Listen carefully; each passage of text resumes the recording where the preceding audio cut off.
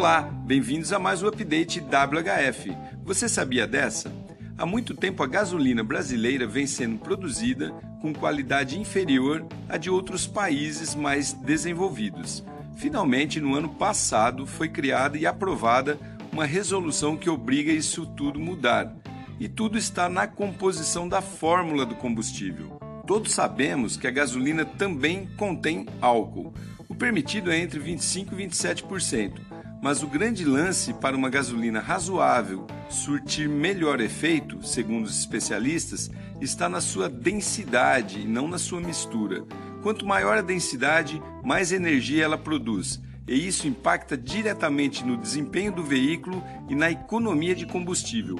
Mais que isso, os motores com essa nova gasolina duram muito mais. E isso significa que, além de mais caro, nossos veículos sempre foram mais gastões e duram menos do que os outros dos países desenvolvidos. Essa resolução já vem valendo desde agosto de 2020 e todos os postos de combustível deverão estar enquadrados nessa nova regra.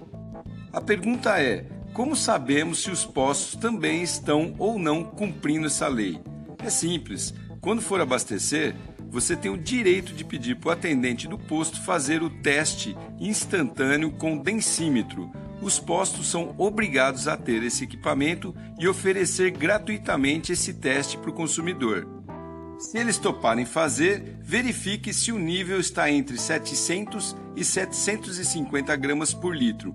Esse é o número correto. Se eles não toparem, melhor procurar outro posto. Sou Cássio Bettini, compartilhando temas sobre comportamento e inovação oferecidos pela WHF. Até a próxima!